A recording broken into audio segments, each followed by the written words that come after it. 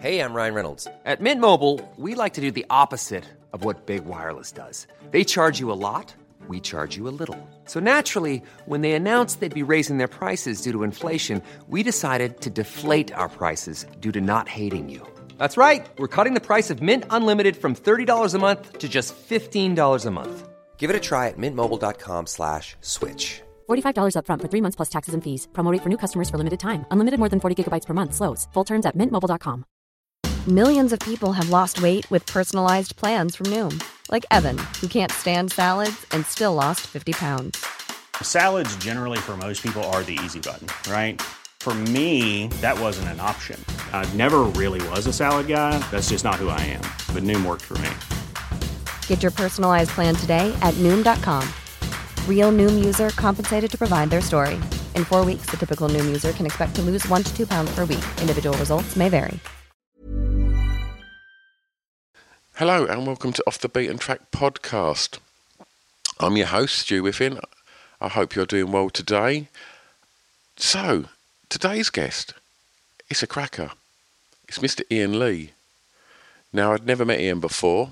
I'd heard him on Adam Buxton's podcast and I'd heard him on Scroobius Pip's podcast. And it just really resonated with me. He just come across so well on them podcasts. And the age I am, I grew up watching the 11 o'clock show hosted by Ian, and since then have enjoyed his radio shows. It was interesting. Found that, I mean, it goes quite heavy quite quickly, and why shouldn't it?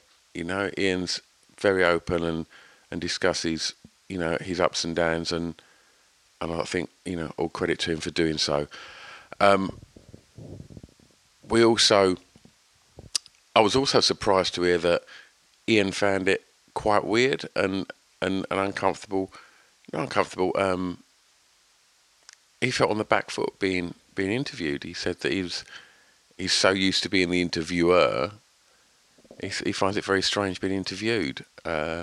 So that was quite strange. I didn't expect to hear that. I don't think I'm an intimidating kind of interviewer.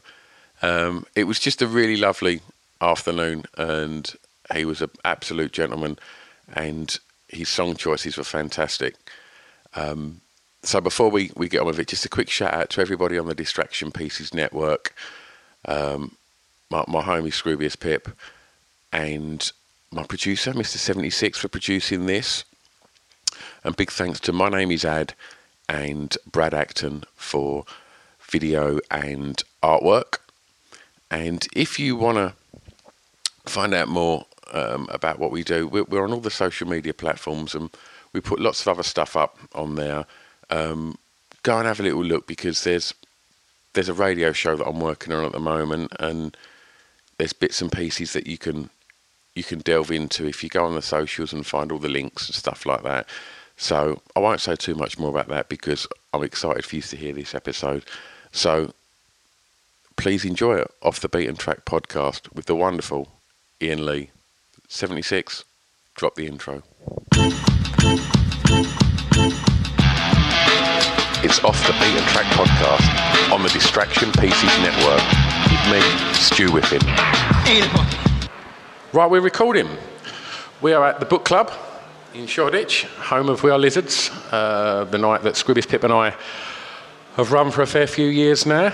And sitting opposite me is this evening or this afternoon, early evening guest, Mr. Ian Lee. This is very noisy for a book club. Yes. Isn't it? Yeah, I've never thought that. Yeah. And there's no books. I suspect that book club title is slightly misleading. It's bullshit. It's bullshit club, because there are people out there drinking and talking. There's no reading. There's no discussion of books. I've been brought here under a false premise. We're in a ping pong room as well. We are. It's quite a jazzy table, isn't it? Yeah. It's a funky table. I don't know if that's Olympic standard. There's a ping pong mural on the wall, but we're too close to see what it is. No, it says there, do not remove any ping pong balls from the artwork. What's ironic is there is a ping pong table next to us, with no ball on it, and to the left of us there's probably 500 balls. You've misunderstood. This is a funky table. If you look under the table, Oh, right. there's a little rack. It's like a little runners, like a pool table. It's a decent bit of kit, this. I hate ping pong. Hate it. Is it because you're shit at it? Yes, of course it is. But it's one of those games, whiff-waff, where it looks easy, but it's just silly. I like the sound of it. There's no sound like a ping pong ball sound, but the game itself, I'm not a fan of. Yeah. What sport are you good at? Fuck off. What a fucking stupid question. I don't really like sports. No? No, I don't like sports. I was recently in an enforced situation with lots of sporty people for several weeks, and they kept going, so Ian, who's your football team? Oh, I don't have one. Yeah. All right, you're not into football? Nah. What's your sport then? I don't have a sport. I don't need to have a sport. My knowledge of football can be summed up with that partridge scene. Oh, yeah. See the match? Which one? Don't know. That's my knowledge of football. Although saying that, a couple of weeks ago I was in New York. I took my kids to New York for the first time, and I booked them tickets to go and see a baseball game, and I thought, we'll stick around for an hour and then we'll get bored and then we'll go. 3.5 hours we were there. I loved it. Really? I loved it. I didn't know what was going on. It was a very low action game. There were only 4 runs, I'm going to call them. Okay. 4 points. But it was a nice vibe. It was quite fast paced. Things happened in between the innings. They put on a little bit of I stood up for the American national anthem. Nice. Didn't take the knee. Didn't take the knee. Oh, that was my next question. Yeah, I didn't take the knee. I feel a bit guilty about that. Can we edit that to I took the knee, sure, of course. Sure.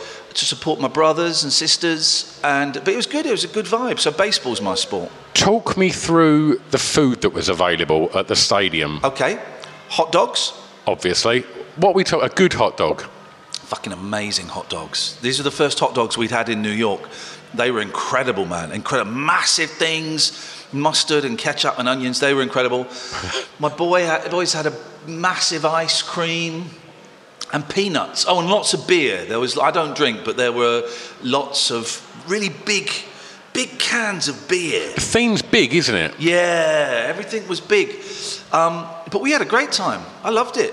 I've never been to a baseball match, but when you started that conversation and you said we thought we'd be there for an hour and get bored, yeah. Most people I've spoke to that have gone out there and wanted to do the kind of touristy thing, go and watch a baseball match and get involved, we got there and had a hot dog, and then after about an hour, it was quite boring, and we left. Well, we enjoyed it, right? My 2 boys are 6 and 8, and they like sports. I don't know where they get that from. It's not me. And I hadn't checked how long. It was an afternoon game, so it started at 1:10, and an hour into it, I thought, I've got no idea how long this is going to last. So I'm Googling, how long does a baseball game last? It says, about 3 hours, 9 innings. I was thinking, oh, man.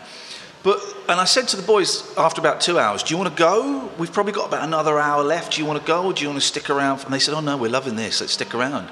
And it was just a nice vibe, and we were chatting to people either side of us, which I would normally not like. Not a fan of people? Oh God, I don't. I want the best for people. I want the best for humankind, but talking to people makes me very nervous. My job is talking to people. Yes. But it's on a radio show and it's on a phone in and I'm in control, and it's kind of theatre. It's a bit of theatre, so it's not real conversation. Yeah. Finding this very intimidating. Really? Yeah, not from you, not your vibe. It's all coming from me. Yeah. See, I can flip that on you because I've listened to you on the radio for many, many years. Sorry. And I'm dealing with it. And I've found it's always... I've interviewed a couple of other radio DJs over the last couple of years, and I always find it quite intimidating because it's what you do. I'm just Pip's mate, like that does a little recording. Who? He's a bloke with a beard from Essex. Never heard of him. He's overrated, mate. Yeah. But this isn't what I do. What I do is what you're doing. Right. Is sit and ask the questions and drive it. Okay. So to be the passenger in the vehicle, I'm like fucking gripping the tables, and I wish I hadn't, because there's some chewing gum under there. Yeah. There actually is. But I'm gripping the tables thinking, God, this is awful. Why? Because I tell you why, and it's all to do with low self-esteem. Okay. Why would anyone be interested in hearing what I've got to say? I'm the conduit on my show for other people's stories and other people's interesting things, whether it be people phoning in or it be, you know, one of the Beach Boys or whatever. But my low self-esteem tells me I'm boring and I'm a piece of shit and la la. So why would anyone want to hear that? Well, as I mentioned to you before we started recording, obviously I grew up watching the 11 o'clock show, and you used to come down to it. And I did, yeah, wow. yeah. 20 years ago this year. That's scary. 20 years ago in about 2 weeks. But one of the other reasons that I can, you know, not agree, you know, with well, what I'm saying is I found listening to you on Adam Buxton's podcast and listening to you on Scroobs, really fucking interesting. Really? Yeah. I wouldn't be sitting here now if I didn't. That's true. And thank you for asking me on, by the way. Absolute I genuinely pleasure. Appreciate it.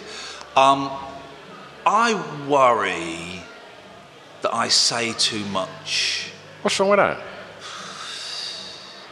I've had a weird day. I tell you what, I've had a really weird day. Okay. How heavy do we get in this? You can be as heavy as you want, mate. All right, I've had a really weird day today in that I have had, after a couple of months, communication with the Scouts. They've kind of got back to me today to... The Boy Scout movement. The Boy Scout movement. There was a story a couple of months ago, something I said on the radio about how I'd been abused in the Cubs, like when I was like 8. And then the Scouts got involved and said, we'd like to investigate this for you and see what's going on. I was like, oh yeah, sure, right. So I gave them all the details. And then they emailed me today and said, okay, well, we've spoken to the police, but we can't tell you anything that's happened because of data protection. And I was like, what the fuck? Why did you get in touch with me? Why has this happened then? Why did you talk to me and bring all this up again? So I kind of had a little rant on Twitter. Basically, my head's a bit all over the place because of this email that was, well, we've listened to what you've said and we might have done some stuff, we might not have done some stuff, but we can't tell you. Thanks very much for your help. Pointless phone call. But it was an email. And it just it upset me more than it should have done, you know. And I read it was like, oh, you fuckers.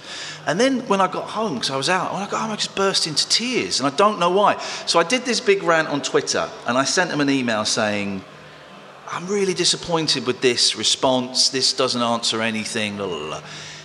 A few hours later, I had a really nice phone call from them where they actually told me a little bit more about what had happened, and they kind of cleared up a couple of things and assured me that none of the people were working with kids anymore. But the whole thing is just something that happened 37 years ago, and I'd sort of, put it over there. It's just kind of brought it into perspective. It's just brought it back into the forefront today. So my head's a bit all over the place, and I can't remember why I'm telling you about that. I don't think there was even a question, but I think I'm explaining why I might be a bit discombobulated today. Okay. Yeah. Well, music. Mate, we can talk about whatever you want to talk about. The music's that got heavy, the music's a thread, and, yes. And throughout this, we will talk about growing up, and we'll talk about school, and we will talk about beautiful. Your teens and everything else in and around. So, all right, you feel free to talk about whatever you want to do, mate.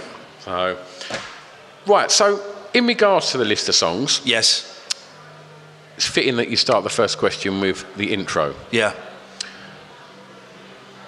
And you've gone for Daydream Believer by the Monkees. Mate, what a song, man. It's the perfect pop song. I'm obsessed by the Monkees. Yep. To the point where I've started a record label, That's 7A right. Records, where we release sort of mainly solo stuff. Getting anything with the Monkees name on is really expensive and tricky. But we've done solo stuff. We've just put out Michael Nesmith and the First National Band Live. It's an incredible album, right? And we've put it out, and I'm like, I can't believe it. So I'm obsessed with the Monkees, and I always have been.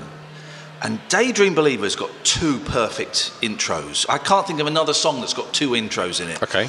It's got starts off with the talking bit that you don't always get. Which, yeah, you sending me this, yeah, with a little nudge towards that bit, yeah, made me listen to it. Yeah. And obviously I've heard that song millions of times. Never ever picked up on that. Had you not heard it before? No. Wow.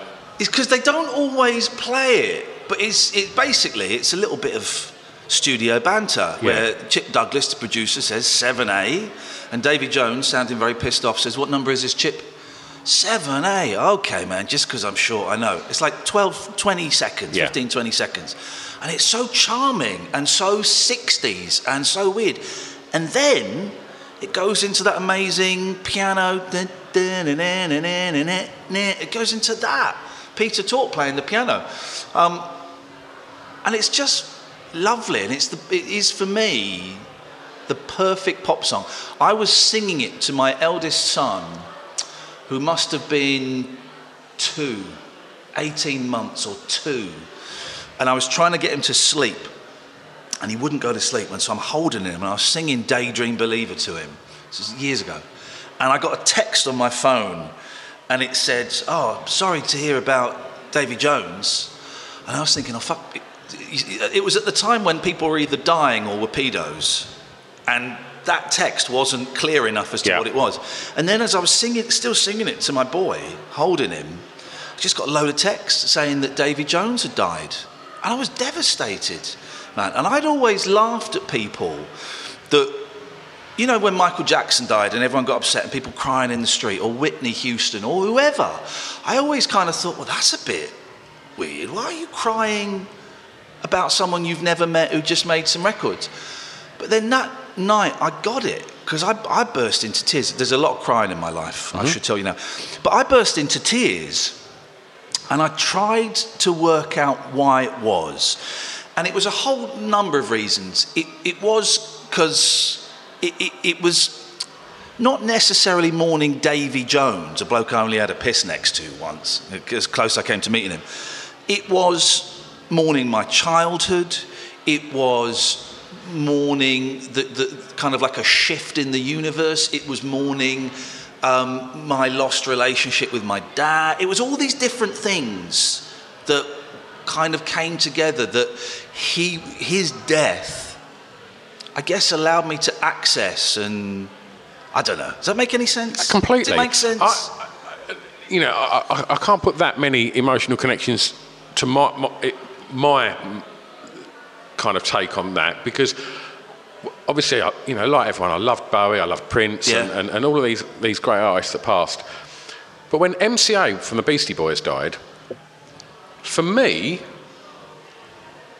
their music doesn't affect me like the Beach Boys affect me, or Flaming Lips, or Nick Cave, or anything like that. It's raucous, it's groove based, but at 13 years of age, Licence to Ill come out, and like most other kids that were into it, we went robbing VW signs off of cars, and we was jumping around to No Sleep Till Brooklyn and Brass Monkey, and thinking that was the end of the world when that album came out. It was like, it was all in the paper. Yep. This is anarchy. And stop this filth. And at 13 years of age, it's the exciting. best thing ever. It was so exciting.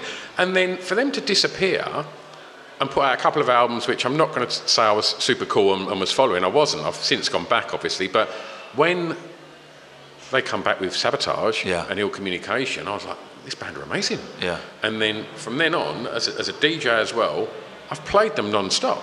And I just thought, and when he died, I just thought, there's going to be no more music from them. And they have soundtracked my life. Yeah.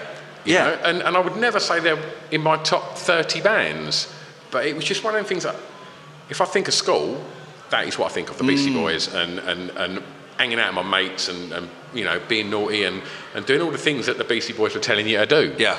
And then from DJing and watching people dance to this music, and the joy of putting that Sure Shot on by the Beastie Boys or Intergalactic and seeing the place go mad, it was brilliant. I'm never going to be able to have anything new from them to do that. Yeah. And I think it's brilliant that they're not going to try and do anything without him. Right. I think that's, I think they're smart guys. Is that now? Because I'm not that hot on the Beastie Boys. Is that the decision that they've come out and said? I don't know if there's been a big public announcement, but obviously it's been quite a while now since MCA passed, and there hasn't been anything. Can they not do like the Beatles did with Free as a Bird? Find a really shitty quality tape, and then kind of, make it.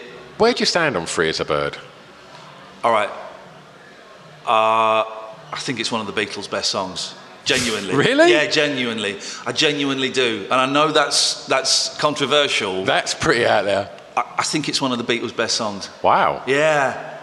And I really dig Real Love as well. I have no issue with that. Yeah. But I know it's controversial, and it's to Jeff Lynne. Yep. Jeff Lynne, if Free as a Bird minus Jeff Lynne plus Giles Martin or George, you know, it would be perfect. I think it's a great song. I think it's beautiful. I think it's lovely hearing Ringo's drums with with Paul's bass and George's guitar, trading the vocals in the middle eights. I think it's stunning. Okay. Actually, yeah, and that's the first time I verbalised it like that. But yeah, I think it's stunning. Well, just to go back to the Monkees. Yeah. What was your introduction to the Monkees? The TV show as a kid? TV show in the summer holidays, wasn't it? It was always on in the summer holidays. How old are you? How old are you? 45. Same as me, yeah. right. Every summer holiday, you got the Monkees at 9:25 on BBC One. Was there anything better than people pushing your mates down the road in a bed? Fucking hell, man. Or just running out to the sea and then running back when it's coming at you. Yeah. I found that hilarious. And of course, they had a big reunion in '86 where they became massive in the States. But everyone in Britain is going, yeah, but we've been watching them for like the last 4 or 5 years. Yeah. You know, I don't get what the fuss is about. You know, why they're so big. But so yeah, I was watching the TV show, and my first ever record that I was given, 2 records I was given by my mum when I got an old record player, and I was about 5. So this was in the late '70s. Was the "I'm a Believer" single and the first Monkees album, and those are the records. I had those. I had the 1812 Overture. And I had the Black and White Minstrels. Okay. Oh, you know, controversial. Yep. They're an overlooked band that are due a comeback. I'm joking. But so those are my 3. So I just went and kept listening to the Monkees all the time. I think it's really weird because the Monkees theme is obviously my earliest memory of the Monkees. Yeah. And the TV show.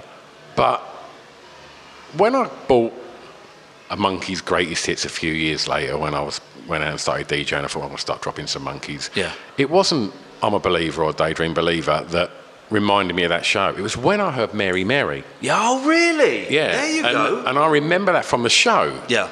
What it was doing in the show, I have no idea. I can't recall the show itself. Yeah. But as soon as I heard that little guitar lick at the beginning, and the beat is obviously fucking incredible. Yeah, yeah. And I was like, I gotta remember this when I was a kid. Yeah. And Mary Mary is my favourite. Run DMC sampled that, that's right, didn't they? That's they right. did a thing with it. But it's a brilliant breakbeat. Oh, it's great. Yeah. I think now Mary Mary. No, it's not Dolenz on the drums. That came in the next album. He started playing the drums, but they're great. And you know, you've seen Head. Yeah. Fuck, what a film, man.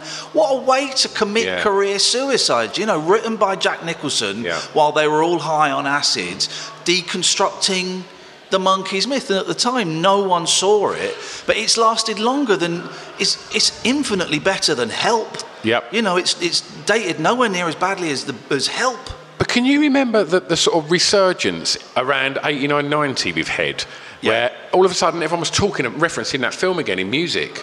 And I remember like when all the Second Summer of Love, the baggy thing and the roses and the Mondays, all of a sudden, I just remember it being written about in the NME and going, gotta watch Head. Yeah. You know, it's this amazing film that you gotta watch. And my introduction was that Second Summer of Love, going and watching Head from being told. They showed it on Channel 4. It would have been 1988 because I was 15. Maybe that's when it was. Maybe that's when it was. And I stayed, because I hadn't seen it, and I stayed up to watch it and tape it, and just kept watching it. But I mean, I've seen it 100 times, you know, at least.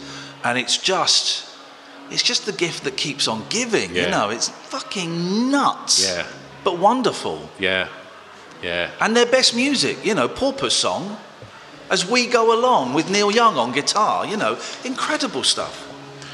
So we will get back to the Monkees as we go through this. I only want to talk about the Monkees. I've got to curb the Monkees, right? So for track 2, I ask you the first song that you remember hearing that had an emotional impact on you. Yeah. And the song and the reason is fucking brilliant. Talking Heads, Once in a Lifetime, it scared the shit out of me. When was that? 78, 79, something like that. And I remember living in this little house on this council estate in Slough.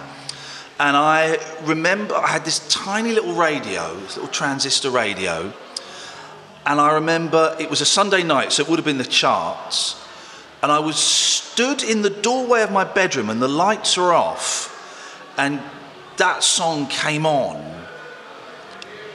And I was terrified. In that weird way that kids, they can't quite, I couldn't process the sound of it.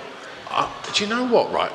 And I completely get that, and I had that response to it as well. And it wasn't just the sound of it, because that bass line and the little synth play, it's that wibbly wobbly. It's weird. It's fucking amazing. Yeah. But it's quite an odd sound, and the Talking Heads are an odd band. Yeah.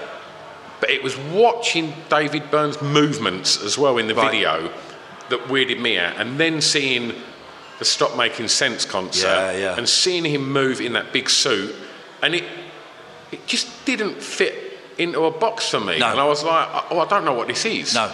Like, and still to this day, I love Talking Heads, but I wouldn't know what to describe them as. You can't pigeonhole that band. No, I enjoyed Stop Making Sense. I didn't see that till a long time later. I get a little bit bored when they get really funky. Yeah. When they go on the funk, and I'm like, okay, I got the idea. Have you heard Blindo from Naked, which was like, I think it was their last album? And Johnny Martin I would have done. I've not for a long time. And that's probably the most groove-based thing they've done, and it's probably my favourite song as well. Yeah. They are incredible. I remember as well, talking about it now, it was the story in the song. First of all, his singing is fucked. Yeah. Right? By the way, I think David Byrne is a genius. Yeah. So his singing in that song is fucked. It's not normal. And then the story of someone finding themselves with a woman and a house, but that's not his wife. How did I get here? And then this kind of African sort of chorus kicks. Yeah. And I remember standing in the doorway, frozen with fear, and then I think I ran downstairs and was crying to my mum because it terrified me that much. But I love Talking Heads now. I'm not a great aficionado. Have you seen their movie, True Stories? No. True Stories. It's incredible. I interviewed David Byrne once, and for me, True Stories is Head for the 80s, right? And then I interviewed him about it, and he said he claims he'd never seen Head, and I didn't believe him. Yeah. I think Byrne just wanted me out of the room. But it's directed by David Byrne, and he's kind of the narrator. John Goodman is in it, so that instantly makes it brilliant. And it's about David Byrne going to this small little town in Texas, and it's kind of zooming in on people's lives and zooming in, and it's an incredible movie.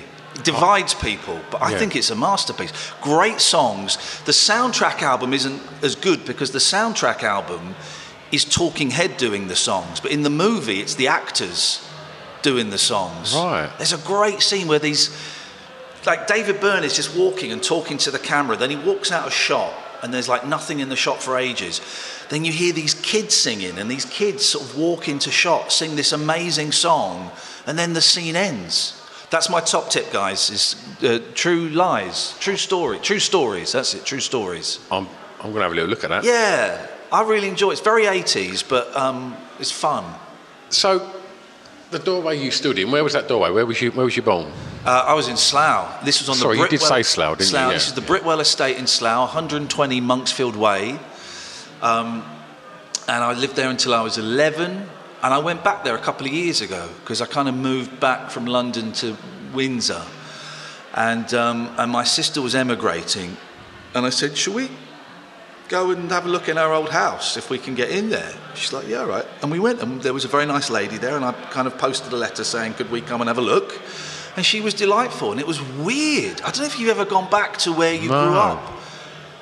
Like ghosts, there were ghosts there, some good ghosts and some bad ghosts. Some demons were laid to rest. It's an incredible.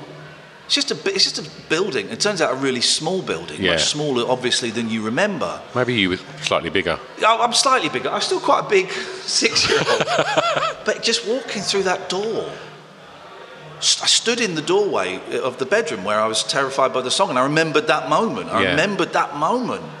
It was incredible, man. It was spiritual.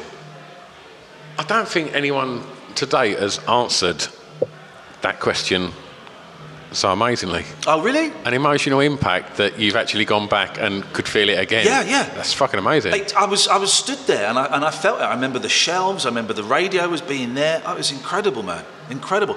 And it's a fucking amazing song. I don't remember seeing the video till quite some time after. And it's a stunning video. I was, years ago, I did Let's Dance for sport relief or comic relief. You know, where they get celebrities, in inverted commas, to come and create a big dance. And it was a toss-up. I really wanted to do that song, the David Byrne thing with the suit and the guy. He's got the sort of Buddy Holly glasses on, and it's this incredible sort of impressionistic movement. And the BBC said, no, we want you to do Will Smith getting jiggy with it. Okay, all right, okay. I'll do that for you guys. It's for charity. Have you tried the David Byrne thing at home on your own? Yeah, I did. Oh, I did. I was trying it for ages when I was going, can I do this and can I make it funny and can I be convincing? Was you? I mean, I can't dance. Funny enough, the big suit, when you mentioned the 11 o'clock show, the first series of that, in fact, the first 2 series, I don't know how many series there were, first 3 series, I wear really big suits with the big shoulders. And the first series, I wear a big grey suit, right? It's too big, it's 2 sizes too big, and the shoulders come out here. And the reason I wear that is because when I bought that suit, that was my first suit, and I got ripped off. I went in and they put a suit on me that fitted but was too short on the sleeves, and they said, come back, we'll have extended the sleeves. And they didn't. They just swapped it for a bigger jacket. And I thought I looked really cool and smart. And so I turned up for the 11 o'clock show audition. I met this guy called Harry Thompson. And I'm told it's a new show, so I'm wearing my suit. And he said, I love the fact you're wearing a suit that's too big for you. I think that's a great gimmick. And I'm thinking, fuck. He's telling me I look like a prick, and I've worn this suit to weddings and stuff. And then later on... You rolled with it, yeah? I ran with it. I went, thanks very much. And then later on, someone in, an interview said, why do you wear that silly suit? And I said, it's a tribute to David Byrne in Stop Making Sense, and, his suits get bigger, and so my suit is big, and that... It's not. That was... You couldn't have styled that out any better. It was my only suit. This is why I look like a prick. Yeah. So, growing up, was there music on at home? Yeah, a lot of music for me. My mum and my dad liked, at the time, what I thought were terrible, terrible bands. My mum and dad loved Neil Diamond, and my mum really liked Dr. Hook. And at the time, you think, fucking hell, this is terrible. Just been listening to Neil Diamond on the car driving in, and I'm now really good friends with the lead singer from Dr. Hook, and I think really? Dennis LeCorrier and me. We're great mates, yeah. Dr. Hook was on that had the dude with the eye patch as well. Dude with the eye patch, and then who was kind of like the face of the band, and then Dennis was the singer. Yeah. And, some great songs written by Shel Silverstein, who wrote Boy Named Sue, and he wrote Carry Me Carrie and Sylvia's Mother, and some great songs. And so I'm friends with the lead singer from Dr. Hook now, and I love it. I go and see him. I think they're brilliant. But so there was music. My sister was playing a lot of music that I didn't dig. She was really into... An older sister? Older sister, 3 years older. She was into stuff like Japan and The Cure, and then later the Beatles. So when I was in the Monkees, she was in the Beatles, and we had the kind of 67 rivalry all over again. And I used to listen to a lot... I had a little tape player...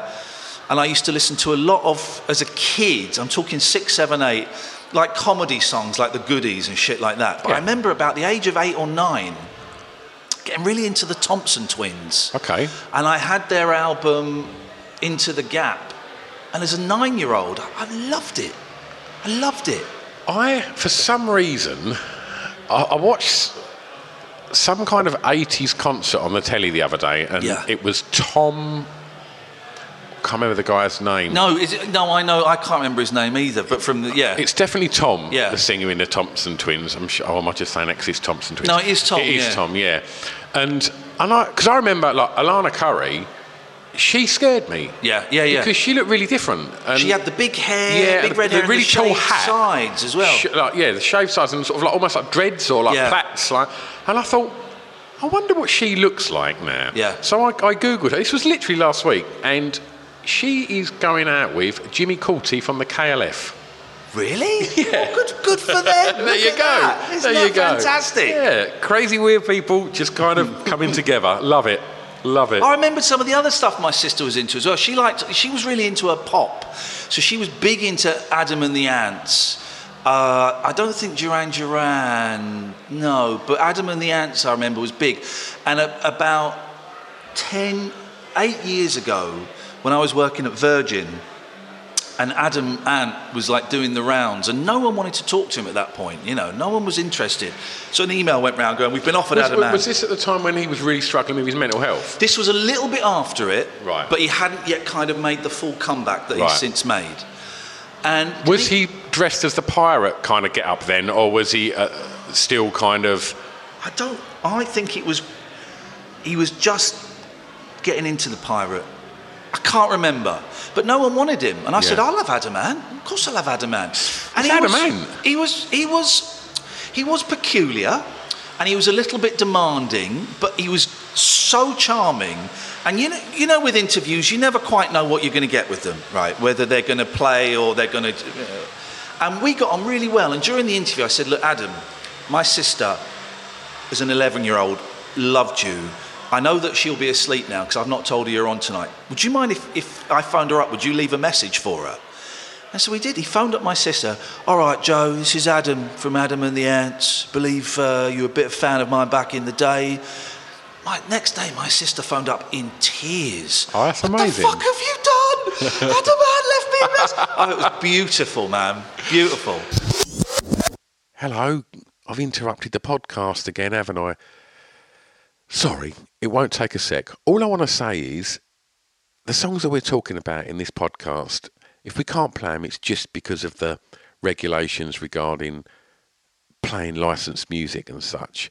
So if you want to hear the songs, just go over to Spotify and search Off the Beat and Track podcast, and you can listen to all the songs because I've put playlists up for each of these. If you can't find it on there, I'll send links on all the social media accompanying each episode, so you've just got to press that one button and you can go through and you can enjoy all the songs that our guest picks. Anyway, I'll shut up and get back to the podcast. See you on the other side. I think now he's getting... do you know what? I remember seeing interviews with him. Yeah. Talking about when he sort of broke through. Yeah. And, you know, post the kind of punk thing when he became a pop star. And the whole thing of don't drink, don't smoke, like, he didn't. Yeah. And he just was obsessed with fame, wasn't he? He was so driven to just be famous and to be consistent with his output, and the kind of distractions, they weren't there for him. Yeah. And I think at that point, that must be bananas, being like one of the most iconic faces at that point, because, you know, he looked incredible, right? Beautiful. And like, you know, and he had the image. Yeah. He was huge in the States as well. Yeah. He performed at, I think, like Motown's 25th anniversary concert. He did a duet with Diana Ross, I think. Wow. A Motown kind of thing, and was hanging out backstage with Marvin Gaye and stuff, you know. And I think, could be wrong, I think he was the only white artist on that Motown bill. Wow. And he was huge in the States. He married Heather Locklear. Did he marry Heather Locklear? No. It was. I think he married... It might have been Heather Locklear. I think it was. Yeah. But he was so charming, and he came in a couple of times, and my sister met him as a result, and what a nice bloke, you know, and really interesting because he did have, I'm going to say, a breakdown for want of a better word. I don't know what word he'd use, but where he I think, didn't he fire a pistol or something in a pub window after he'd been laughed at? I thought he threw something through a maybe, like... but he'd been laughed at, and then I think he was sectioned, and I remember all of the papers laughing at him. Remember them laughing at him. Failed pop star Adam Ant locked up in mental home for... And even, I mean, I don't know how long ago it was, actually. I wouldn't like to guess, but I remember reading that and thinking, how can you laugh at someone? That's not salacious. That's sad. Yeah, that's really sad. And I'd like to... I guess the last kind of headline like that was Bonkers Bruno. Do you remember that, when Frank Bruno... Bonkers Bruno in the Sun, and they changed it, I think, that day. And I think we've come on from there, but there's still a little bit of hand-rubbing glee when people have their breakdowns. We want to see it. Like, and however it's headlined now, however sincere the headline may be, there's always riddled with digs and snide comments. And I interviewed Frank Bruno. I'm a boxing's my passion. Wow, okay. And I sat down with Frank Bruno. Just reaching for some water. About 8 months ago, just after he put his recent book out. Right, how's he doing? And he was absolutely fantastic. Brilliant. Good. Absolutely Good fantastic. And his book was discussing his mental health, and he was telling me what he does now for he's got a boxing club that he's opened in Milton Keynes, and he's focusing on getting people exercising to try and sort of, because he said that, I hope I get this correct, but he said that he was heavily sedated. He said when he got sectioned, he said he couldn't put his tongue back in his mouth, and he said he just started training again. Once he realised that was what he had to do, and I mean there's a video on YouTube of him doing some pad work with Ricky Hatton that come out maybe a year ago. He's at fight weight, and he's absolutely ripped, and he said exercise is what's kind of really got my head where I want it to be. So he could still, he still might beat Mike Tyson? Is that where we're going? In all honesty, as much as do you know what? Right, if we're going to talk about crying, I can't watch Frank Bruno lift that belt without crying. Really? It's the most. Tell me why. What is? How does it connect with you then? The underdog. Yeah. Had been beaten by Mike Tyson, and I was quite young, and he was the guy that was the funny sportsman. Yeah. You know, and you liked him. He was nice. You know, he wasn't Mike Tyson. He wasn't evil. Yeah. You know, he wasn't a rapist. Or there's that. Yeah. But I just for the age that I was, he was the boxer whose career I'd followed, and I saw him lose to Witherspoon. I went to White Hart Lane and I watched him fight Joe Bugner. Wow. And then obviously we all, and I asked him in the interview, I said, and it was quite weird. I've never said this actually, but I've never felt a presence. Right. And he's not as big as you think. He's probably a little bit shorter than me. Right. And I sat opposite, like I am sitting with you now, and I said, what was going through your mind when you walked out at 3:00 in the morning into wherever the fight was, Caesars, and you knew that you was fighting arguably the most feared fighter of all time, and the whole of the UK are crowded around televisions at 3:00 in the morning willing you to win. I said, what was going on in your head? And he leant across the table and said, I wanted to knock him out. And as he said it, he leant forward and his fight face come on. Right. And as he leant forward, I naturally leant back. Wow, yeah. And I just felt, it sounds a bit weird, but I felt almost a power, like a presence. Yeah, you got the vibe. And it was like, whoa. Yeah. Like, you know, and you've got to have that fight face. If that's your game, then, you know, you've got to be able to, be focused to turn it on at that point. And he you know, the joke stopped and he was like, I wanted to knock him out. And I was like, okay. And it was a little bit nerve-wracking. I bet. I'm glad he's doing well. He was absolutely lovely. And do you know what? He spoke to the guy that I was doing a podcast with. His dad's been up and down, and Frank had been doing all the loose women's and all that all day. And we went up to a little studio in London. We had the last interview. We were doing a podcast, and he was shattered, and he hadn't eaten, and he was like, said his voice was going, and I thought, oh, this could be tough, right? Because we're not interviewers, you know. We was just learning as we was going, and I was trying not to be a fanboy, and just as we was finished and we was leaving, we said something, and Chris said, "Oh yeah, someone I know was on that their meds," and then he stopped and he went, "Come back in, sit down." Oh wow! And he said, "Wow." So so what you should look into with that, and he just literally was walking out the door, come back in, sit down, and was speaking about good for him. Someone who knows mental health, and it was like, you didn't need to do that, and he was just, you just think, just a nice guy. Nice bloke. Yeah. A nice bloke. And, okay, so moving on to school. Yes. I asked the song that reminds you of your time at school. So is this junior or senior? This is senior. This is when me and my friends were trying to start a band, and so we got guitars and drums, and we're like, we're going to start a band, and we would meet, and I was guitar, and we would meet at my friend Malcolm Richmond's house, and he had cable TV. Big shot. Yeah, he was a big shot, big time guy. In Slough? Yeah. Well, they put it on a lot of the estates in Slough. It's like really old cable TV. It wasn't Sky, it wasn't satellite. Yeah. It was cable. And there was a channel on there, I think it was called Music Box, I don't know. It was, I remember that. You could text a number. That's right. And it would play the video that corresponded with it. Yeah. It was like, you know, this is before the internet, kids. Yeah. So this was like, whoa. And we would, and everyone else who was watching around the country could see your number. So we just kept putting 666. That was trolling. That was us trolling. And on there, they didn't have much choice, right? And on there, they had a couple of tracks from a Kinks live in the 80s video. We're talking Kinks really bad hair at this point, aren't we? We're talking rock mullets recorded live in America.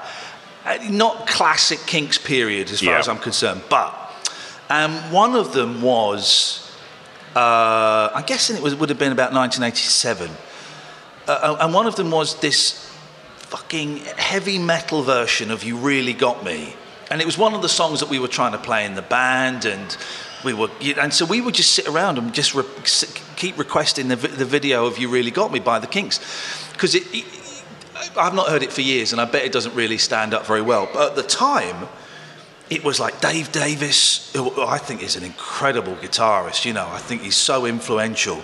The simplicity, but the power that he has. Dave Davis just fucking cock-rocking like nobody's business, looking like the rock star. Ray looking like the eccentric Brit live in Los Angeles or wherever it was, kind of camping it up and hamming it up and doing silly falsetto vocals and stuff. And just the band, this wall of sound.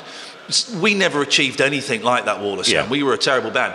But it was that, and it just reminds me of sitting in Malcolm Richmond's living room and his mum bringing in a tray of tea and biscuits and, you know, us being cocky 14, 15-year-old. A lot can happen in 3 years, like a chatbot may be your new best friend. But what won't change? Needing health insurance. United Healthcare Tri-Term Medical Plans, underwritten by Golden Rule Insurance Company, offer flexible, budget-friendly coverage that lasts nearly 3 years in some states. Learn more at uh1.com. Hiring for your small business? If you're not looking for professionals on LinkedIn, you're looking in the wrong place. That's like looking for your car keys in a fish tank. LinkedIn helps you hire professionals you can't find anywhere else, even those who aren't actively searching for a new job but might be open to the perfect role. In a given month, over 70% of LinkedIn users don't even visit other leading job sites. So start looking in the right place. With LinkedIn, you can hire professionals like a professional. Post your free job on linkedin.com/people today. Even when we're on a budget, we still deserve nice things. Quince is a place to scoop up stunning high-end goods for 50 to 80% less than similar brands. They have buttery soft cashmere sweaters starting at $50, luxurious Italian leather bags, and so much more. Plus, Quince only works with factories that use safe, ethical, and responsible manufacturing. Get the high-end goods you'll love without the high price tag with Quince. Go to quince.com/style for free shipping and 365-day returns. And just watching that, and I think it's due to our age that at that point, like, you didn't have access to music however you wanted it, so you had a thirst for it, and if you could get something from somewhere that you liked, you'd be all over it, wouldn't you? Yeah. Like, you know, you could only afford so many records, and, you know, I didn't have many mates that could afford MTV. No. Do you know what I mean? The record fairs, used to go to a lot of record fairs and buy those little coloured bootleg cassettes of things. I remember buying a lot of stuff from America, you know, a lot of tapes and bootlegs from America, and you'd send off to an address in the back of Record Collector or something to somewhere in the States. Then a month later, you'd get back a list of their stuff, and you'd go through it and go, right, what can I do? I get this, this, and this. And then you'd go, Mum, can you... it was a really complicated way. I think you had to go to the bank. Was it like a postal order or something like that, wasn't it? It was something like that, but for dollars, I think you had to get like a banker's draft or something. You had to get some weird check. Yeah. So you decide what you're going to get. Mum would go and get that take a couple of weeks. Then you'd send that off, sometimes you never heard back again. That was it. That was $50 gone. And then, or sometimes you get a package of cassettes of dubious quality. Yeah. And that whole process could take 3, 4, 5 months. Yeah. You know, and it is that thing now. If I want to hear the Beach Boys live in Santa Monica in 1975, I'll go to my phone, we'll have it in 30 seconds. Yeah. Then you had to go through this really torturous process. And you cherish it when you got it, right? Oh, mate. It was like gold. Yeah. That package when it came, it was like treasure, man. Actual treasure. Yeah. And I don't want, you know, where is it?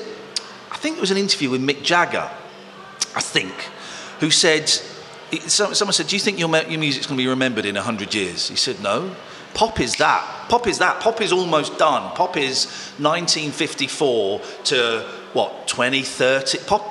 Pop is a blink. You know, pop and rock and roll is a blink, and it will be meaningless. And I kind of get that. I think that might be a slight exaggeration, but music means different things to 15-year-old now than it did when we were 15. You know, you think of, you would covet the album, you'd go around and you'd borrow your mate's record and he'd tape it for you. All of that stuff. There was there was kind of literally a magic around it. It was, you know, it was spells were cast when you went into a record shop and you found the record. And now it means something different. I'm not saying it's any less important. It's just a different meaning with the availability of it. I've had this chat with a few guests, and it's it's really hard to try and not sound like an old bastard. Yeah. But it's our reference point, right? Yep. And you know, like yourself, children, and I watch how they ingest their music now, and it is completely different. Yeah. And I do think that it's saturated. I'm sure that they'll still find what they want somehow. But my thing that I always think is the loss is, like, if you buy Pet Sounds or Sgt. Pepper's or What's Going On or whatever, it's a body of work. Yeah. It's not, I'm going to buy that one off of iTunes and that one off of iTunes. You know, I do think I like that. And I'm not saying I'm into, like, prog concept albums, but you know, I like it when What's Going On flows as an album, right? Yeah. And I like hearing that as a body of work, how it was meant to be heard. And I think now, if you said to someone that you should check out Marvin Gaye, they'll probably go on Spotify and go, oh, What's Going On? Secular Healing, heard it through the grapevine. Yeah. And hopefully they'd think that'll lead me down a hole into finding more. Yeah. But then there's always that constant niggle down the side screen saying, you might like this, you might like this. That's the thing. It's that distraction. Here's the thing, because I did get I used to get quite angry about it, and everything, you know, it should be listened the way the artist meant and all that. Actually, I don't really give a shit now, because albums weren't a thing until 66, until you got, I guess, Rubber Soul and Revolver, maybe 65, Blonde on Blonde and Pet Sounds. You know, until then, apart from a few exceptions, it was 3 or 4 singles and whatever they could record that afternoon. So this whole Spotify generation now and the YouTube thing, that's just another evolution, you know. It's just another thing, and the artists are kind of working in that new medium. Now it's videos on YouTube. You get 10 million views of a Justin Bieber song. Okay, fine. Well, that's what they're working towards then. Some people are still doing great albums. Some pop stars are still doing great albums. I think Taylor Swift is fucking incredible. You know, she's incredible. But it's the evolution of the thing, and I made sure that my kids have got record players and CD players and cassette players, and they know how to do it. But still, their favourite thing is the speed. Can you bring that song up on your phone? Yeah. Can you? What was? I don't know what they're listening to at the moment. Pharrell Williams was the last one I remember. Can you get that up on YouTube on the TV so we can watch it? Okay, well, that's how you're digesting. It's a sign of the times, right? It is, and I don't know if pop music is going to be anything in 20 years' time. I don't know. I'm an old man. Well, let's go back to when you were a young man. Yes, thank you. Did you enjoy school? Oh, man. I laughed a lot. but I didn't enjoy it. I wasn't very good at it. I was not very good at exams. I failed a lot of exams. And here's the thing. And was you creative though? Yeah, I was, but I felt that. But I didn't know what my outlet was. I was doing drama, then they cancelled drama. I had a guitar, but I couldn't really play it. I didn't know. I wanted to be an actor was the thing. And the school were like, well, you'll never be an actor. No one's an actor. Why don't you become a teacher? Fuck it, okay.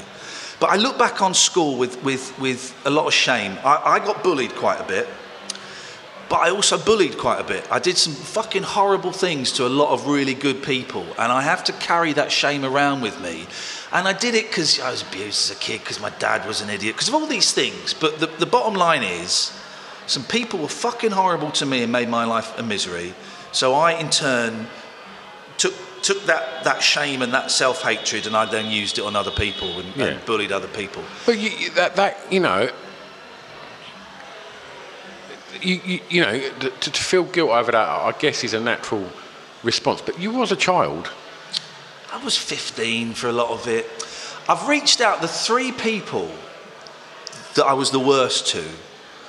I've reached out to them and I've apologised, and they, as I remember, this is the last couple of years, have been very, very grateful, told me how it made them feel, and accepted my apology, which is amazing, which is incredible, and which I'm very grateful for. But yeah, I feel guilty. I do feel guilty. I was an arsehole for a lot of it, you know. I was an arsehole, and that's something I've got to live with. The positive I can take out of that is I make sure with my kids, I'm there more for them than my dad was there for me. I try and be a positive male role model. You can't do any more than that. And a lot of people in that situation that you've just explained will probably have gone the other way. Yeah. You know, and I think it's to your credit that you've turned that into a positive. I've tried. But I didn't really like school. I felt I never fitted in. I had some good friends and we laughed a lot. And then I was surprised when everybody passed their exams, because I thought they were all fucking around as much as me, and they weren't. They were fucking around, but they were also putting a lot of work in. That was so me. Really? Yeah. I passed drama but everything else, I was just dicking around my mates, and then but all of a sudden... But did they do well? Yeah, they all done really well. Yeah. Fuckers, and I remember that one of my mates actually went to a nightclub the night before an exam, and I just thought, I mean, because we was like 16, I wasn't, I looked too young at that age, I couldn't get into a nightclub, but he was one of them blokes that looked like one of your dad's mates when he was 12, and he went to a nightclub and got pissed, and then come and done his exam and still done better than me. And I remember just sitting there thinking, I wish I would have gone to the club, but I was too young to get in. But I just thought, well, he ain't going to do very well. And I remember opening the paper and thinking, oh, I'm fucked. And he breezed it. And I certainly did not get what I But you hoped. were creative then. You say you passed drama. Yeah. So you had a creative streak. Did you feel that school... This is what I felt, and I wonder if you're the same, that my school was on near a trading estate in Slough, so everyone was being geared up to work in business or work in a factory. It was not catering towards art. And the year I went to do GCSE drama, that's when they stopped doing drama, and it was like, we're going to focus on business studies and economics. Yeah. And art was like an hour, art was that thing you did an hour a week where you painted shitty pictures, and that was it, and art was painting, which I couldn't do. And I felt that school didn't talk to me. Yeah. Was that the same for you? Well, 100%. Yeah. I decided to take economics because I thought that's what I should do, because when you leave school where I live, in Essex, you come to London and you get a job in the city. Right. I didn't know what them jobs were. Yeah. You just got a job in London where you earned loads of money. Yeah. And to be honest, I weren't bothered about earning loads of money, and I got a job in London, and Did you earn loads of money? No, I quit at lunchtime because I didn't know what I was good at. Yeah. And I guess I still don't. And when I went on Distraction Piece, when I went on Pitt's podcast, he was saying, you're one of them people that everything that you've done in bands or in clubbing or anything like that you've done, you've had to align yourself with someone that's got talent, right, to kind of facilitate your ideas. Yeah. Because I can't play guitar very well. Yeah. But if he plays it, I can write an all right song. Yeah. Do you know what I mean? So I've not got that And that was school for me. Like, you know, I come to London in the summer holidays and signed up at the agencies because that's what you're meant to do. Yeah. And got a job in Aldgate, and at the time I had a haircut, probably not too dissimilar from this abomination I made now. And I remember these stuffy old bastards when I got there went, Office Juniors, they ain't got the haircuts they should have. Look at the state of him. And I just went, see you later. And I went home, and I remember my nana bought me the train ticket for like a month. So I had to go to the station and try and cash that back in, and then take my suit back to Burton's or whatever. Mate. And my mum and dad were like furious, and my nan was like, "Oh fuck 'em, don't worry about it." But then I signed up at college and got into making music and got to hang out with the girls in the art block that were the ones that interested me. You know, arty girls. It was all about that. You know, I know what you mean about what you were expected to do. And my mum was brilliant because my mum, when I failed my exam, she said, "All right, well, do you want to do them again?" And so like, I didn't do great in the GCSEs, but did okay. And I failed the A levels miserably. Do you want to go to college and do them again? What do you want to do? What do you want to do? And she was great. And she I said, I want to be an actor. She said, all right, well, here's 200 quid, go and audition for drama schools. And I didn't get in any, but she kind of allowed me to do that. But the whole school thing of this is what is expected of. I had a teacher who laughed at me when I said I want to be an actor. Actually laughed at me. Fuck, you don't do that to a kid. Be realistic and say it's tough, but okay, well, let's see what we can do. Yeah. But there were some dumb teachers then. Yeah. Do you know what I mean? It was, yeah. I remember we walked to the chip shop every lunchtime to like go up the local shops in our lunch break, and we would literally watch 6 or 7 of our teachers just go in the pub, get on it, and then come back and teach us. Wow. And like, it's bananas, really, isn't it, when you think about it? I did that a few times when I was in the 6th form. We went to the pub in the 6th form. Yeah. I remember once, fucking hell, I stole a bottle of Jack Daniels from my parents and took it into the 6th form common room. And at break time, me and my mate Slim went down to the B-Jams that we worked in, went into... Nice shout out to B-Jams. There we go. Stole a bottle of lemonade, went into the staff room, and literally in a 20-minute break, we did half this bottle of Jack Daniels. Went back to school, wankered. Great times. Yeah. Great times. You weren't teaching though, right? No, I was not teaching. There you go. I was not teaching. All right. Yes. So we're going to move on to track 4. Yeah. Which is the first record that you ever bought. And I'll tell you what, you messaged me, right? And I'll read the message. This is bollocks. Everyone lies and says something cool. Mine wasn't. No one's been cool so far. Really? Yeah. Okay. The guy from Block Party said Stiltskin. Ooh. The song from the Levi's advert. That's the one. Oh, okay. Yeah. He went on, the guy from Stiltskin. Genesis. Went the lead singer for Genesis. That's right. Jesus. Yeah. Oh, I don't feel so bad then. The first one I bought with my own money was, I guess... would have been 1981, 82. We'd just been on our first holiday abroad to Spain. I think it was 1983 because I think it's I think it's on my chart hits 83. It could be. Oh God, that makes it even more. Unless shameful. it was a Christmas 83 album and it came out in 82.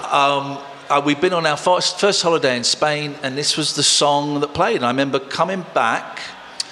I remember standing outside Boots, because Boots sold records, and I said, Mum, could you give me £2.50 or whatever it was, £1.70, whatever a single was. I want to go and get a single. Yeah, what do you want to get? Oh, nothing, just want to go and get a record. I'll come up with you. No, I want to go and get it. And it was La Dolce Vita by Ryan Paris. Yeah. What a song. It's a fucking great record. Do you know what? It's one of them songs that when I hear it, it just takes me back to Christmas Day putting that chart hits album on. Really? Yeah. It's brilliant. Yeah. You know, I mean, don't get me wrong. I ain't playing it when I go out DJing. But it ain't got to be cool, right? It reminds you of a time. And that's does. And it is that thing. And I am embarrassed, a bit embarrassed by it. But I don't really care. But it does. It reminds me of that holiday. It reminds me of when Boots sold records. It reminds me of my mum giving me... It reminds me of all these wonderful things. And I loved it. Are we next to the toilets? That noise, I should have mentioned that. It is. It's we've got the background noise, but the toilets are next to us. So man. We're getting intermittent flushing. But so, yeah, Ryan Paris, I don't think ever had He's the definition of one-hit wonder. And I bet he's still out there doing La Dolce Vita. I reckon you'd probably catch him at like some Only Fools and Horses bar in Torrevieja. Yeah. Like sombrero on, just giving it a bit of that. I bet as well there's probably a La Dolce Vita 2000 Millennium mix with a... Definitely. But yeah, it was a strange... I remember, didn't he have a straw boater or something? Or am I thinking of Elton John? I think he had like a straw boater or something on the I remember cover. If the sleeve, it was like, he had black hair, didn't he? Yeah, good looking guy. And like a black sort of suit jacket on, I remember rightly. I don't remember. And he was quite a cool looking dude. Yeah, just shit music. Yeah, can't have it all, mate. Europop, I guess, is what they call it. I'd go with holiday song. Yeah. It's a holiday song, right? Yeah. But, yeah. But that was the first one I bought with my own cash. Okay. But... Did anyone gift you any records before that? Well, I told you the first album and single were the Monkees. Oh, of course, yeah.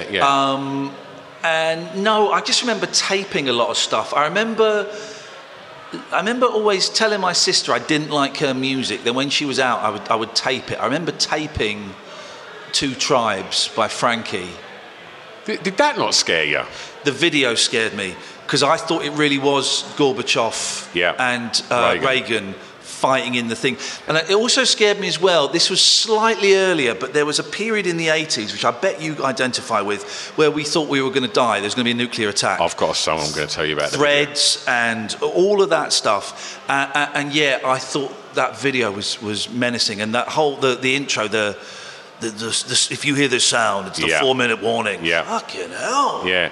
And for people that are younger that listen to this, from what you was being told in the news and you know, and all the stuff that was going on at was it Greenham Common? Yeah. Like, you know, it felt like shit was going to happen, didn't it? It really did feel like it was going to kick off. And it was the video that freaked me more than anything. Can you remember the video of Dancing with Tears in Our Eyes by Ultravox? I remember the song. I don't remember the video. He's like running through the warning's gone off and he's running through crowds trying to get home to his wife, and it's fucking harrowing. No. I'll have to have a look at that. I mean, slightly... You lose sight of the story because you are focusing on these bizarre pointy sideburns. Yeah, of course. That probably started World War III. I mean, yeah, he should be accountable. I became fascinated with apocalyptic and post-apocalyptic art, movies, and Threads. Get this, in December, I'm going up to Sheffield or Yorkshire to host a screening of Threads with Rhys Dinsdale, one of the stars of it. I cannot wait. But that film is the bleakest film. There's the one with Steve Guttenberg in, The Day... Police Academy. The Police... Talk about post-apocalyptic scenes. I watched all 7 Police Academy movies in one day once. That was like taking acid, because your reality just kind of fucked. Ian, I'm going to show you a thread. Here we go.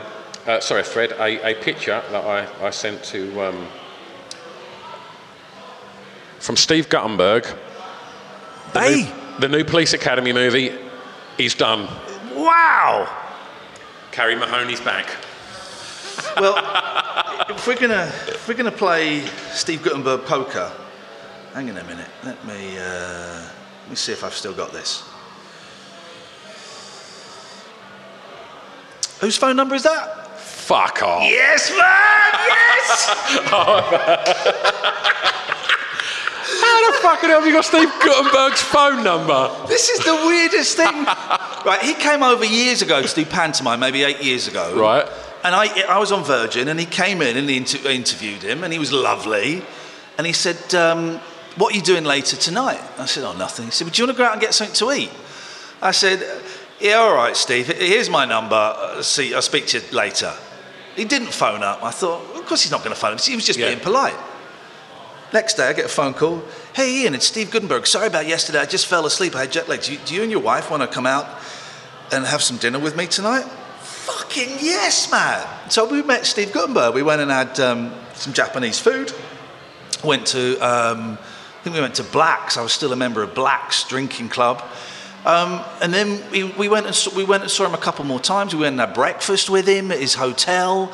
We went and saw his pantomime, and he spoilt my niece and nephew rotten. And we get into... I was in New York last year, and I just sent him a little email saying, Steve, I'm doing the show from New York. Have you got 20 minutes to just have a chat? Ian, let me buy you breakfast. And he came and bought me breakfast. It's fucking Steve Guttenberg from Cocoon. He's the nicest man in the world. If you want to see something funny, go on YouTube and look up Steve Guttenberg jogging without any trousers. Right. It's the funniest thing, man. It's the funniest thing. I can't believe you know Mahoney. Yeah, I do, mate. Yeah, it's a very, very close personal friend of mine. That's incredible. Isn't it? That's the only one I've got on there. That's the only famous person I know, and it's a good one. Oh, that's amazing. All right, so track 5. Yes. The song that soundtracked your clubbing years. Well, right, my clubbing years, I never really went clubbing. I did it a few times. I went out with a girl when I was at college who was into clubbing, and we went... Tanny, cheesy kind of... no, like dancey clubbing, no, big old fucking warehouse. Oh, different floors, chill out rooms, black and white film showing. Totally not my world. But I was really into this girl. I was really into the drugs. That was the thing. That was the thing that was the drugs. So when's this? This is when I'm at. It was a really brief period when I was second, third year at college, so I'm 21, 22, right. Something like that. So what's this, late 80s, early 90s? This was about 94, 95. Okay. And we only went a few times, but it was the drugs. And then I realised you could have even more fun if you stayed at home taking the drugs. So we stayed at home and just took loads of drugs. So I didn't really go a lot. And I never liked that. Yep. It wasn't really my kind of thing. I like the chill out music. I like just sitting in the chill out room and going, what the fuck is this, And it was on that first Cafe Del Mar album that I guess everybody had in the mid-90s because it was huge. Yep. And it's a song called Estelle. And it's a band called Adam or a man called Adam. I can never remember. I had to Google it. And a man called Adam. And it's just this... It's unlike anything I've ever heard before or since. It's this flute, there's a man and a kid talking in Spanish in the background. The woman's voice, I don't know anything about the band. The woman's voice is just this gorgeous kind of floaty vocal. It's fucking beautiful. I can't listen to it now because I haven't had drink or drugs for a long, long time. Well, and I can't listen to it now because I guess you'd call it a flashback, but it takes me into that frame of mind of when I was coming up on ecstasy, which is a great frame of mind, but it's not a frame of mind that I can let myself get into again because it's kind of dangerous for me. But it takes me right back. And it was partly the fact that we were doing, ecstasy. Yep. There's a reason it's called ecstasy. Yep. So I think if you take a hallucinogenic or something like ecstasy and you're listening to music, there is a almost physical fusion, but that music becomes part of you to a certain extent, just the way your brain interprets it. And that song, man, reminds me of being in love. In my 20s, it reminds me of wonderful sunshine mornings, reminds me of really, dark nights, and by dark I mean, black, not as in depressing. See, funny, I'm talking about it and I can start to feel that little tingle at the back of my neck. Crazy. Isn't it funny? But it's a great song. Okay.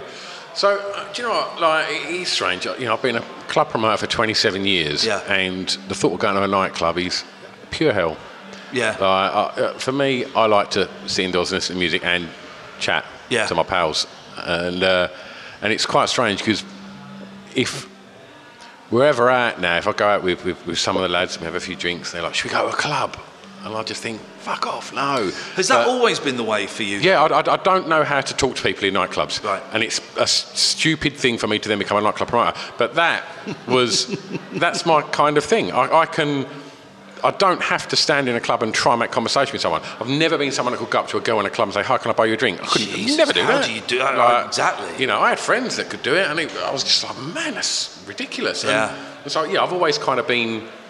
If I'm standing outside the front of the club and running, I'm a bit of a control freak, so I like to kind of be in control of what I'm doing and be able to dictate my night. Yeah. Which isn't always conducive to like what your friends want to do. Yeah. But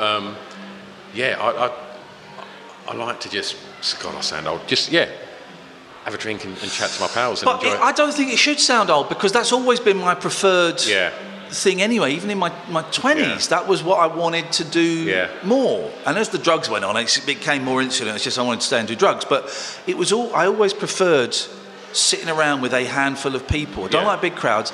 I could never fucking talk to a girl in a club. And every time I would go to a club thinking, this is it, I'm going to fucking pull. And every time I would come home and hate myself because looking back, and you'd think, well, that girl was obviously giving me the eye, and I didn't have the guts to go and speak. Yeah. You know, all of these missed opportunities, all of these, I don't know what the fuck, but and the few times we went to these big places, they were exciting. Yeah.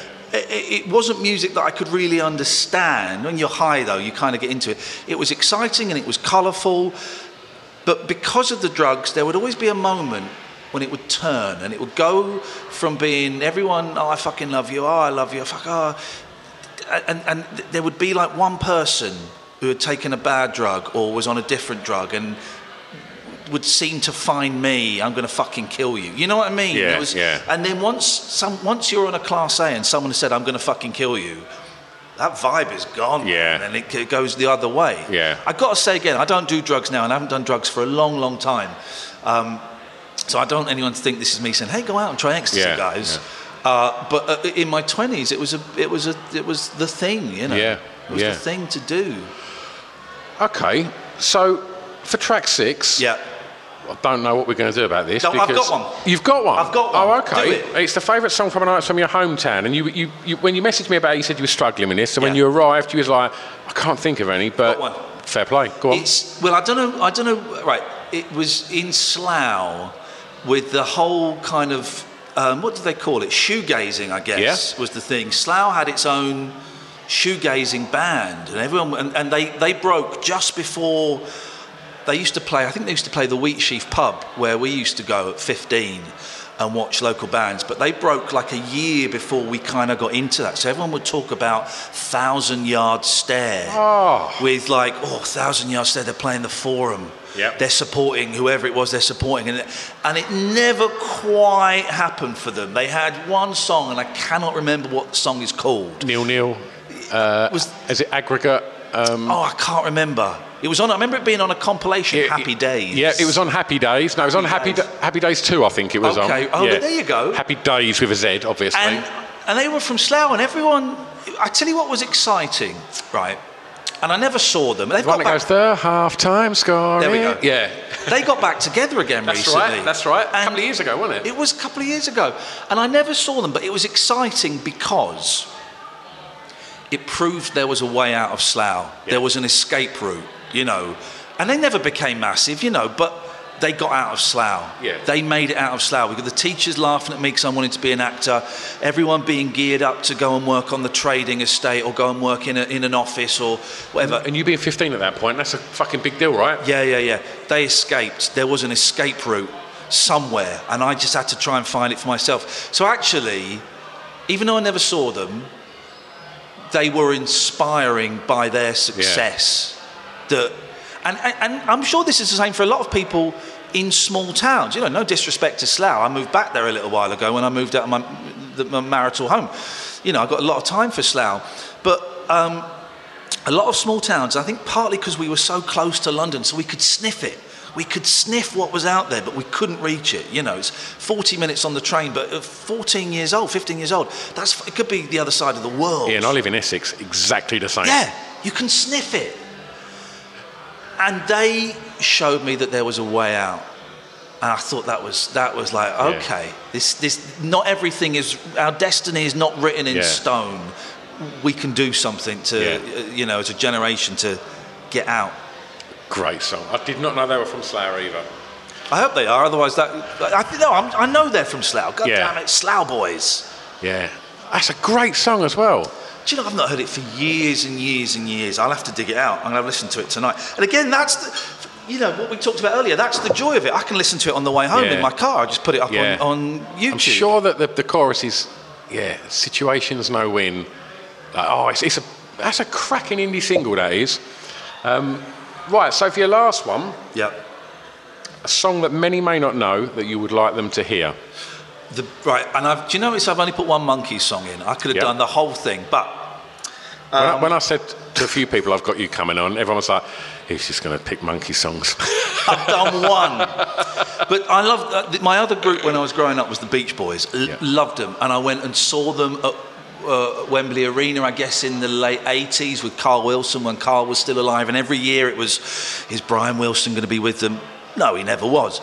But seen him recently with Brian? I've seen them recently with Brian. I've interviewed Brian a couple of times. I've had... Brian Wilson, right? Do you remember Hurricane Katrina? Go on. Yep. About 13, 14, 15 years ago. And he posted a thing on his website. If you donate $100 to Hurricane Katrina, I will phone you up. Leave your phone number and I will phone you up. And I'll try 3 times. And if I don't make it 3 times, I didn't make it. But I started there thinking, well, $100, 70 quid. Fuck it. Right. Paid the 70 quid. And I gave really detailed instructions of what, I don't even know if I had a mobile then, of what phone numbers I'd be on, right? More than 15 years ago. What phone numbers I'd be on at what time, right? And thought nothing. I thought, fuck it, I've just given away 70 quid, but it's good cause, whatever. And then about a month later, my girlfriend, Tessa, came in and said, Ian, there's someone on the phone who's pretending to be Brian Wilson. I went, right, I'll sort this joker out. Hello? Fucking Brian Wilson was on the phone to me. And I couldn't speak. I started, because Brian is God, right? And I started hyperventilating. So, Ian, what do you do then? Oh, I'm a comedian. Oh, that must be a lot of fun, making people laugh. And we chatted for about 5-6 minutes, and he was with his wife. And you could hear his wife say, all right, Brian, it's time to finish now. And he said, okay, Ian, I've got to finish now, but is there one question you want to ask me? And that is like sitting in front of God and God saying, what do you want to know? You can ask me anything and I'll tell you. And I had all these questions about Dennis Wilson, about his relationship with Mike Love, all of this. And all I could say, and as it was coming out of my mouth, I'm thinking, don't say it. What's your favourite Beach Boys album? What the fuck was I thinking, man? And he went, oh, well, I like Pet Sounds a lot.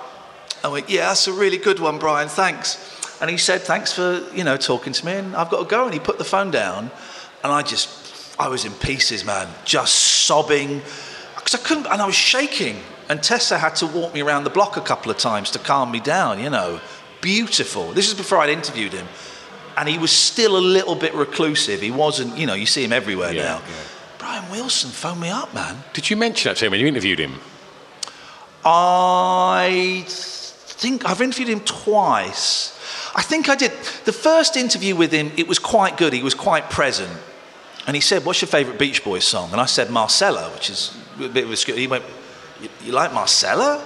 I said, yeah, I think it's great. And he started singing it to me. And that was another moment where I'm like, okay, now.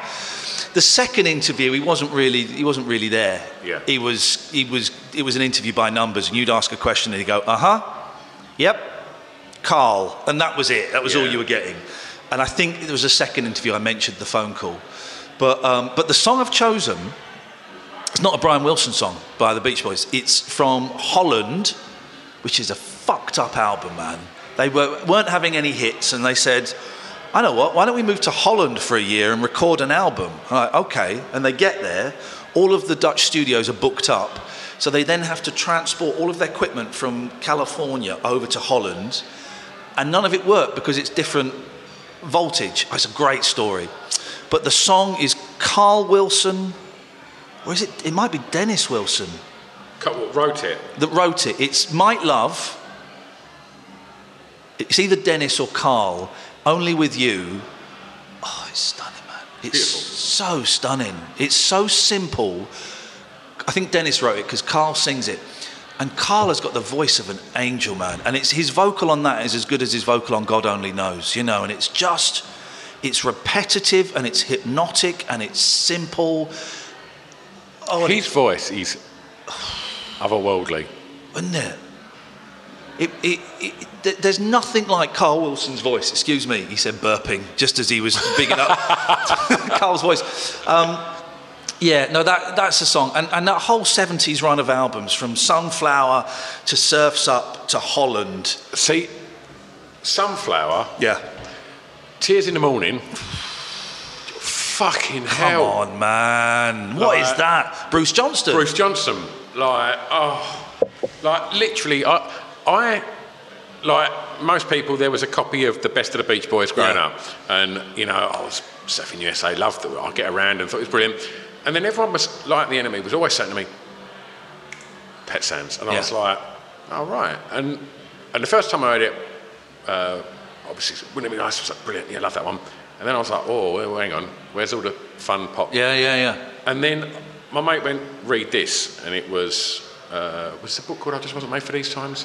Of the Brian Wilson's autobiography that he's since disowned. Oh, okay. He didn't write it. Was Landy involved with that? Landy wrote it, yeah. Oh, okay. Yeah, but it's still a cracking book. Yeah, and I read that whilst listening to Pet Sounds on repeat, and it just... Because all of a sudden I knew what Caroline No was about, and I was like, oh right, I get all this now. Yeah. And then that was it. I just went out and just bought every Pet Shop Boys then, Beach Boys album, and it was, I don't know why, because I was just Brian for me. It was like, and then I heard Tears in the Morning, and I was like, this is fucking amazing. Yeah. And it's not my favourite Beach Boys song, but it's up there. That album is my favourite Beach Boys album. It is. And it's Dennis really coming out. Forever is just... I mean, it's a very slick Hollywood album, but Forever is incredible. It's About Time is a fucking incredible rocker. Add Some Music to Your Day. What a record. It's a nuts record, but one of... That period from...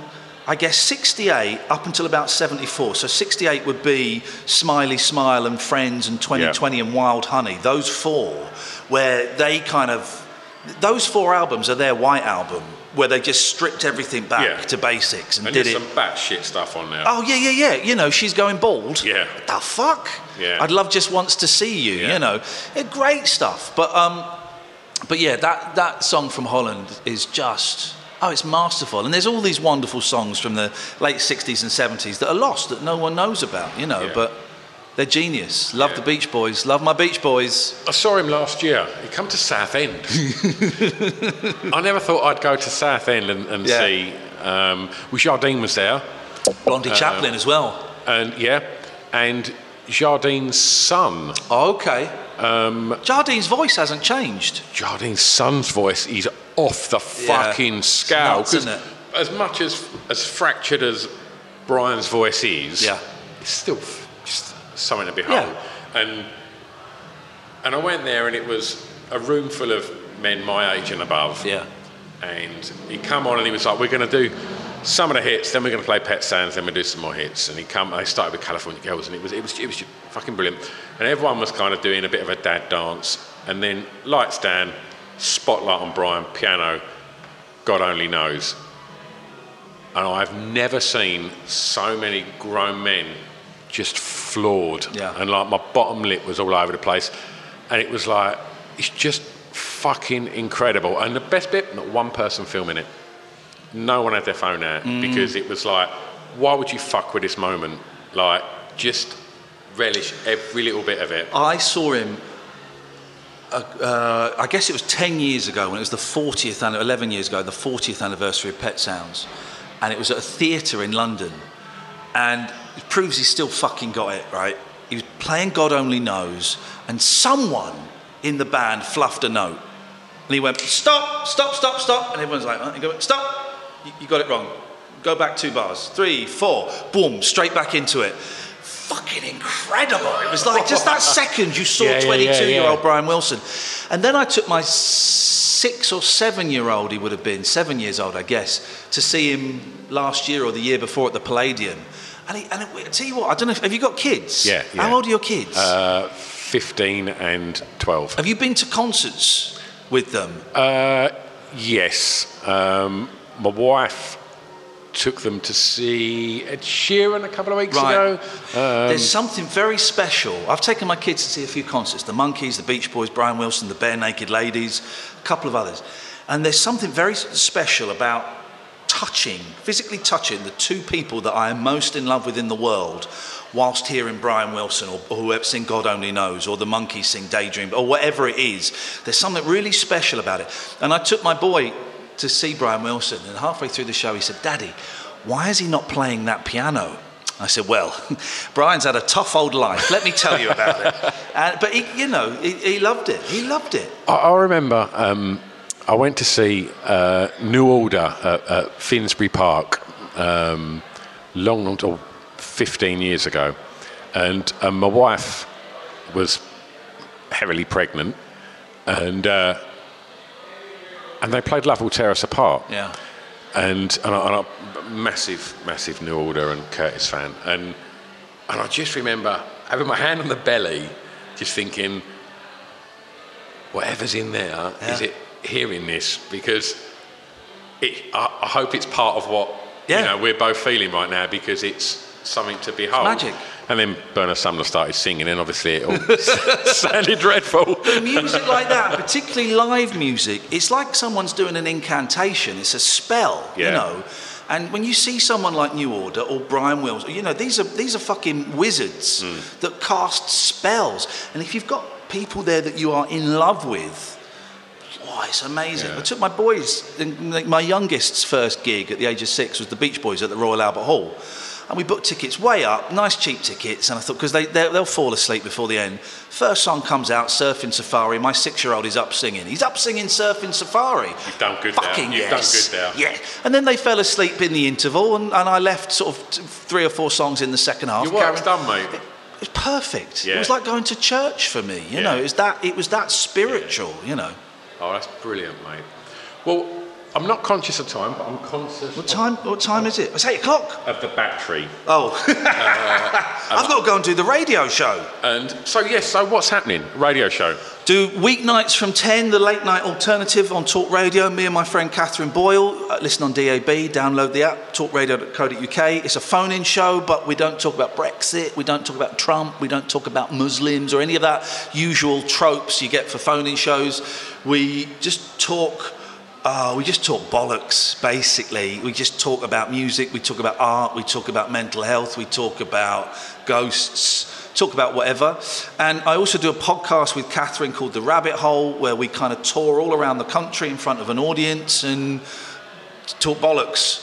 We talk about music, we talk about ghosts, we talk about... you just sit and talk rubbish. So those are the things. Ian, I've never met you before. Bless you, brother. But I've had an absolutely lovely time talking to you. I have too, mate. Stay in touch. It's been an absolute pleasure. And great rehearsal. Shall we do it now? Yeah, let's do it. Here we go. Oh, wow. There you have it. What an absolute gentleman. I can't thank Ian enough for coming to the Book Club in Shoreditch to record that. Thank you to the Book Club in Shoreditch for letting us record in your venue. The fact that you're here listening to this now means that you've enjoyed the episode, which I'm very happy about.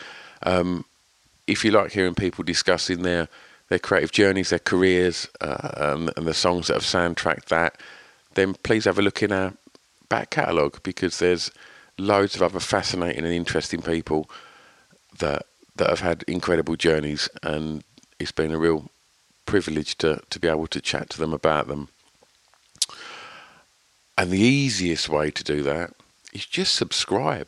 If you click subscribe over on Acast or iTunes, then they just pop in your listening device without you even having to sweat. That's what it's all about. Convenience, right?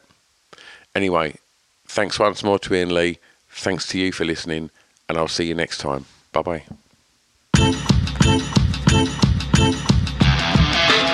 It's Off the Beaten Track podcast on the Distraction Pieces Network with me, Stu Whiffen.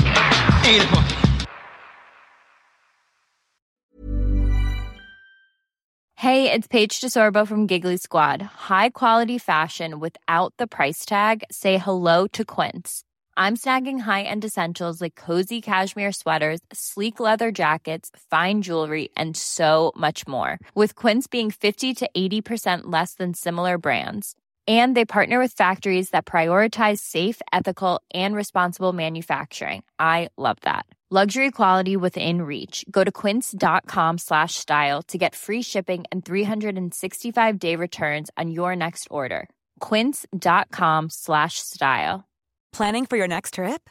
Elevate your travel style with Quince. Quince has all the jet-setting essentials you'll want for your next getaway, like European linen, premium luggage options, buttery soft Italian leather bags, and so much more. And is all priced at 50 to 80% less than similar brands. Plus, Quince only works with factories that use safe and ethical manufacturing practices. Pack your bags with high-quality essentials you'll be wearing for vacations to come with Quince. Go to quince.com/pack for free shipping and 365-day returns. Want truly hydrated skin? Meet Osea's Body Care Breakthrough Hyaluronic Body Serum. It's clinically proven to increase hydration by 161%. It's lightweight, fast-absorbing, and delivers 24 hours of hydration for silky smooth skin without any sticky afterfeel. Treat your skin to clean, vegan skincare from Osea. Get 10% off your first order with code SUMMER at OseaMalibu.com. That's OSEA Malibu.com, code SUMMER.